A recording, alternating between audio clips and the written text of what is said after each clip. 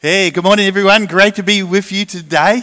Been a little while, but awesome to be here. Good to have Pastor Mike and Liz back from traveling the world and Elim Global. It's exciting what God is doing through our missions and Elim Global. We're really just thrilled with that, and we just see that just developing, becoming something really, really huge. I guess getting around the campuses like I do, and the exciting thing is that the problems we've got are growth problems. And we're just sort of running out of room in some of our venues. Out at Franklin, we're running out of room in the building there, so we've just leased a factory, and it's going through the council at the moment.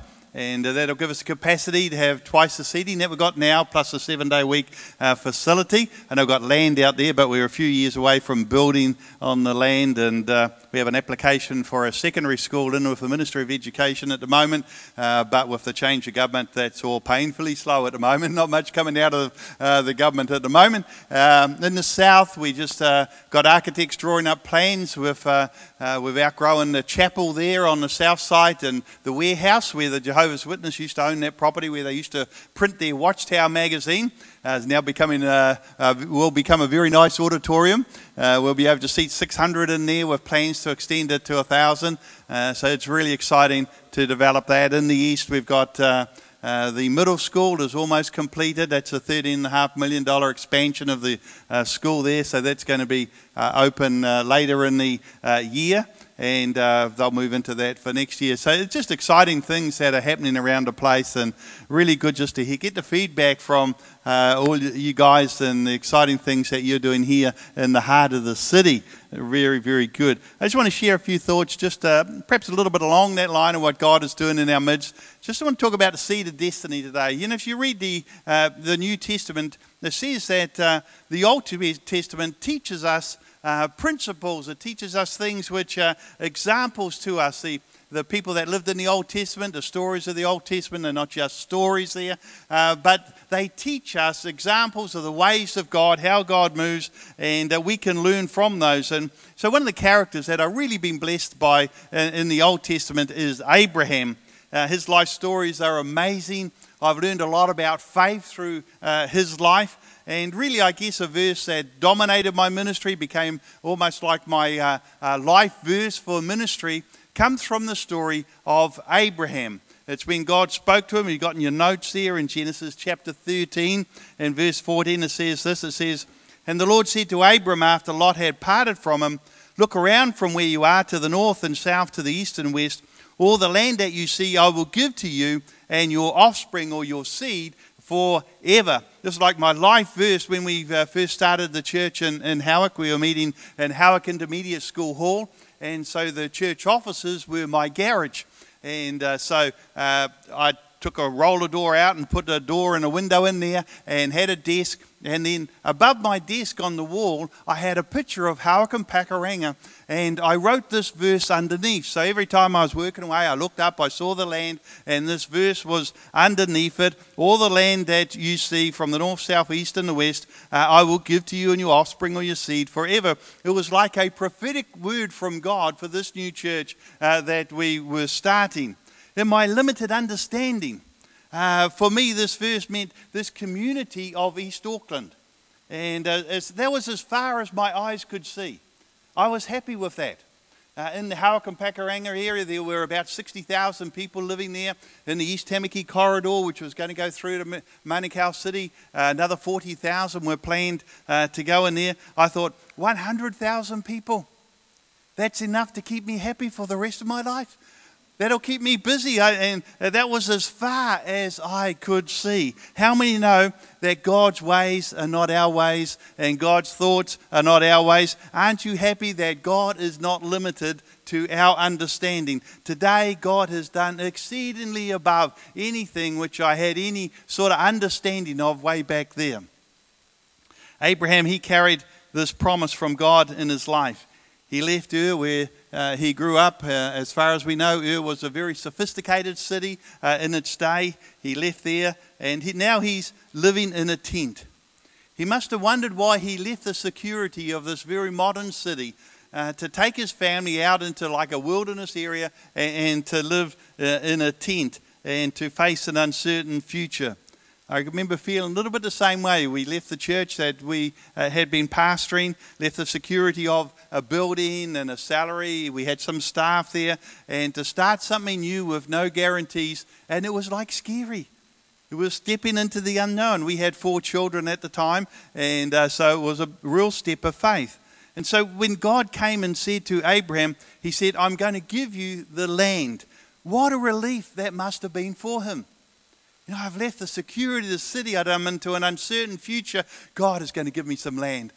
I've got some land. I can farm it. I can build a house. I've got something that I'll be able to leave to my children when I pass away. Abraham was thinking about land for himself and for his family, but God was thinking generations. See, God is no man's debtor. Whatever God asks you to do, God will give back to you abundantly. He is no man's debtor. 13 years later, God appears again to Abram. Genesis chapter 17, verse 1 to 7. So as Abraham was 99 years old, the Lord appeared to him and said, I am God Almighty. Walk before me faithfully and be blameless. Then I will make my covenant between me and you and will greatly increase your numbers. Abram fell face down, and God said to him, as for me, this is my covenant with you. You'll be the father of many nations. No longer will you be called Abram, your name will be Abraham, for I have made you a father of many nations. And I will make you very fruitful, and I will make nations of you, and kings will come from you. And I will establish my covenant as an everlasting covenant between me and you and your descendants after you for the generations to come, to be your God and the God of your descendants after you. This is the first voice that Abraham hears from God for 13 long years. You know, sometimes it's not so much the times that God speaks to us that we need to highlight. It's the periods of silence when we hear absolutely nothing at all from God. It's not so much that I need faith when God is speaking to me. When I know what God is saying to me, I'm ready to go. You know, like I'm right, I'm confident, God's spoken, I got a word from him, I'm off, I'm ready to go. But it's the times when God doesn't speak. It's the times when the heavens are silent. You know that feeling, if you've been through that, it's like, God, where are you? It's like the heavens are brass and it's like God's died or something like that. Where are you? Have you ever felt like that? What happens in these times? It's what I want to talk a little bit about this morning. You know, what happens in these times of silence? The first thing I want to say to you is that God brings us to an end of ourselves. He brings us to an end of ourselves. Think how much had changed in the 13 years since God last spoke to Abraham. Think how much life had changed in those 13 years. 13 years, God said nothing, but God saw everything. You know, he's looking and here's Abraham in his own strength. He's trying to carry out the promises of God. He's trying to accomplish the promises of God in his own strength. And he's just making one mistake after another mistake. And God sees absolutely nothing. They'd taken in Hagar, if you know the story. And remember there was Ishmael was born. And, Sarah said, I'm not going to have any children of my age. And so, take my handmaiden and have a child to my handmaiden. Abraham thought that was a good idea. They're trying to bring about in their own strength the promises of God. It was like failure after failure after failure. And God saw it all. You may not see God in those times of silence, but God sees you. And God interrupts. After this 13 years of silence, it's almost like Abraham. He must have felt like a seed that was just like buried in the ground. Absolutely darkness, nothing. After 13 years of silence, Abraham had tried everything he could to bring about the promises of God in his own strength. I can remember sensing the call of God in my own life to be a pastor. I had my own business. I used to make furniture and then I also used to make some boat seats for a crowd that were making boats, and they went bankrupt. And they were one of my biggest customers, and so I thought, well, I'll wind up my business and I'll go to Bible college. I was sensing this call to be a pastor. And the Bible college didn't have any accommodation for married families. We had 2 children at that time, and so we brought a caravan. We lived in the caravan while we went to Bible college with an awning out the side and a dirt floor. Marilyn really loved that. 2 preschoolers crawling around. That was like a lot of joy, And after Bible college, no door opened for ministry. If someone had said to me, there's a church in Timbuktu of 30 people looking for a pastor, I would have packed the children and Marilyn in the car and it would have been gone. But no door opened. And so I went back to working for myself for a little while. And then I thought, well, I'd like to go and live in a different culture. Didn't want to go and live in Australia. I thought living in Australia, with Australians, that's like, I didn't want to go and live in Australia. So we went and lived in Vanuatu for a little while. I got a job up there. And finally, we came back and still no door open for ministry. A friend of mine was building swimming pools, so I went and worked for him for a while, building swimming pools, still believing that I had this call from God over my life for ministry. I'd always had problems with my ears. When I was just a young boy, about 11, swimming on my uncle's farm, my ears all perforated and had a lot of problem right through my teenage years. And then when we were living up in Vanuatu in the coral water, they really got aggravated. And so by the time we came back, they were really bad, and the specialist was working on them, getting them ready so he could operate and put skin grafts on the perforations of my eardrums. In the meantime, I had a big lump come up on the side of my face. Mostly got a little bit of a dip there, and they thought it was a tumour on the parotid gland. And so they cut me down here and to open it up and take it out. Fortunately, it wasn't a tumour, but when they put the sterilising solution around, it went down through my ear, through the hole in my eardrum, and took away my hearing. And so I'm deaf in my left ear, still deaf in my left ear today. So I had no hearing in my left ear, and I only had about 60% hearing in my right ear because of the hole in the drum. I couldn't hear. And I gave up the dream. I thought, I can never be a pastor. I can't hear people. Someone would be talking to me. They'd tell me that their cat had died and the dog had jumped off the roof. And I'm saying, praise God, awesome, that's fantastic. I didn't have a clue what they were saying, I said, so I can never be a pastor. About 2 months later, the elders of the church that I was attending asked me if I would become the pastor of the church. I don't know why. Maybe they didn't have anyone else. But anyway, the church grew like crazy. We pastored there for about 3 years. The church grew like crazy. And then we started the Elim Church. And again, God blessed us. We have what we have today with the 5 campuses. They say there's about 12,500 people linked into the church today. Over 1,200 students in our Bible college. We've got 65 students in our Elim Leadership College. We have around 200 staff. Assets over around about $80 million. When we come to the end of ourselves, then finally God can work. So the Lord appeared to Abraham after 13 years and says, I am God Almighty. Verse 3, it says that Abraham fell on his face before him, and God began to speak to Abraham as only God can speak. He says, your name shall no longer be called Abram, it shall be called Abraham. It was not a suggestion. It was not a request, it was a command. He says, now I've showed up after 13 years of you trying to fulfill my purposes in your own strength. Now I am showing up to show you who you really are. You've wasted all that effort, and now I'm going to come and show you what you can do in my strength. There are some truths that God cannot tell you in earlier times because you haven't been through enough stuff to prepare you for what God wants to do in your life. Sometimes we have to go through some failures to destroy the ideas that we have in our own minds to bring us to our knees so that finally God can bring us to a place where he can work. Sometimes we have to go through a process before we can get to the promise. See, if God tried to speak to us when our minds are full of all opinions, of our own opinions, there would be a war that would go on in our minds with God's will trying to fight our will. And God has to bring us to an end of ourselves. When we bring us to a place almost of total failure, then we realize that we're not as smart as we thought we were. We're not as bright as we thought we were. We're not as good as what we thought we were. He brings us to a place where we come almost like to the end of a rope, and then God shows up.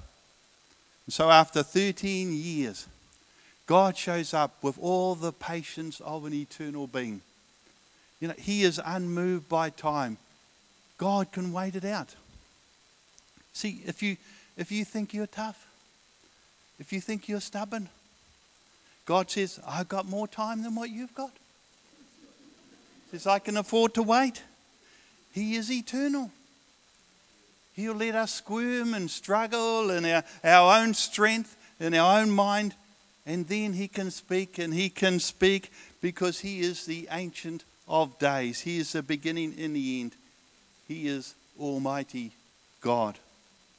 So God appears to Abram and says, you've tried everything in your own strength. Now I'm going to show you who you really are.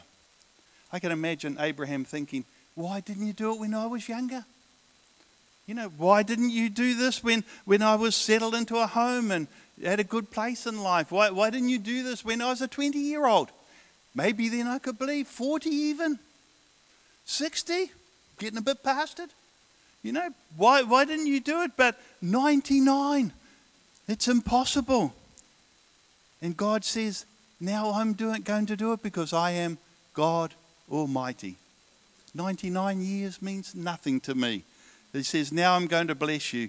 God says that you weren't ready to do it earlier. I had to take you through a process. I had to get you to before I could get you to the promise. You weren't ready to receive on that level, but now I brought you to a place where you can receive from me.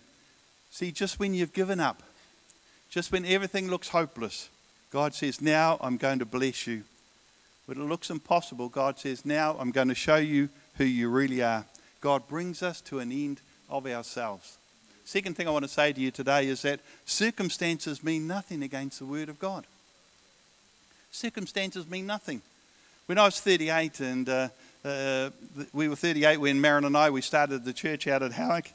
And, some of our younger leaders are doing amazing work in ministry. Some of our young leaders have been involved in ministry for 15 years and are still younger than what I were when we started the church. I think what an amazing future they have. Young Pastor Beck's out at our east. She's been preaching in the church out there since she was a 16-year-old. Man, at 16, I'd rather have been facing a forward pack in rugby than standing up in front of a church and preaching. I think, God, I'm 71 now. Why didn't you give me more time? How much more we could have done. How much more we could have done. Do you know that God can do more in a moment than what we can do in a lifetime in our own strength? He is God Almighty. It's not just a calling, but there's a timing. The Bible says that an inheritance easily gained is hastily lost. That's so true, isn't it?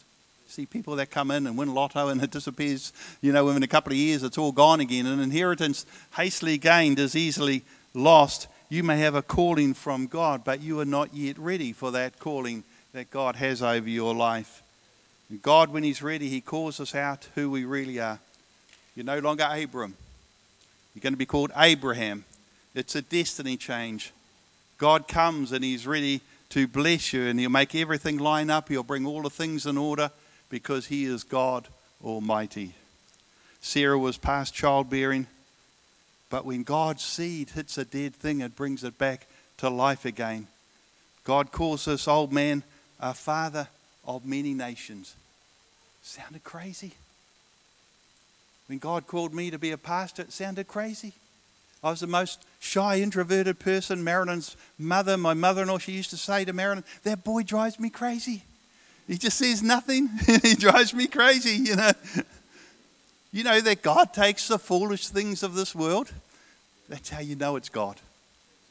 He calls you to do something that is beyond your human ability. He asks you to do something that you cannot do without Him. He asks you to do something that doesn't fit in with your circumstances or your situation. It may be your body, but it's going to be His seed. It may be your mouth, but it's going to be His voice. It may be your hand, but it's going to be His strength. It may be your mind, but it's going to be His intelligence, because the battle is not yours. The battle belongs to the Lord. See, His seed of destiny over our life, it hits something that looks dead, that looks impossible, and it brings it back to life again. Circumstances mean nothing against God's word. And the third point is, it's a seed in you that God wants. It's a seed in you that God wants. After 13 years of silence, God didn't just come to talk to Abraham, but He came to talk about what was in him. There were nations in Abraham. See, the fight is always over what is in you. See, the enemy's not fighting over you for where you are right now. The enemy's fighting over the potential that is in you for the future. He's not fighting, he's fighting over what's next. He's fighting over that unborn potential that you have in your life. God says to Abraham, you're talking to me about one child. I'm talking to you about nations. I'm coming to talk to you about generations. There are nations that are going to come out of your body. See, maybe you're talking to God about next week's pay packet. How am I going to get through next week? He's talking to you about 20 years down the road. See, you're talking about God, how you're going to get through next month. He's talking to you about generations. See, He allows you to have a struggle because there are things that are only produced inside of you that are produced through a struggle. They are not produced in the good times of life we go through. There are nations inside of you. Sitting here today, there are nations inside of you.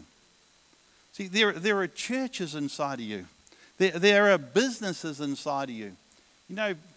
For musicians, there are songs inside of you. For educators, there are schools inside of you. There are great-great-grandchildren inside of you. We're not just living for today. And in spite of our rebellion and our craziness, God keeps us and He sustains us for His divine purposes.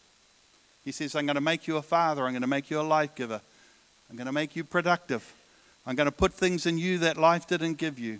I'm going to make up for what you lack. Why?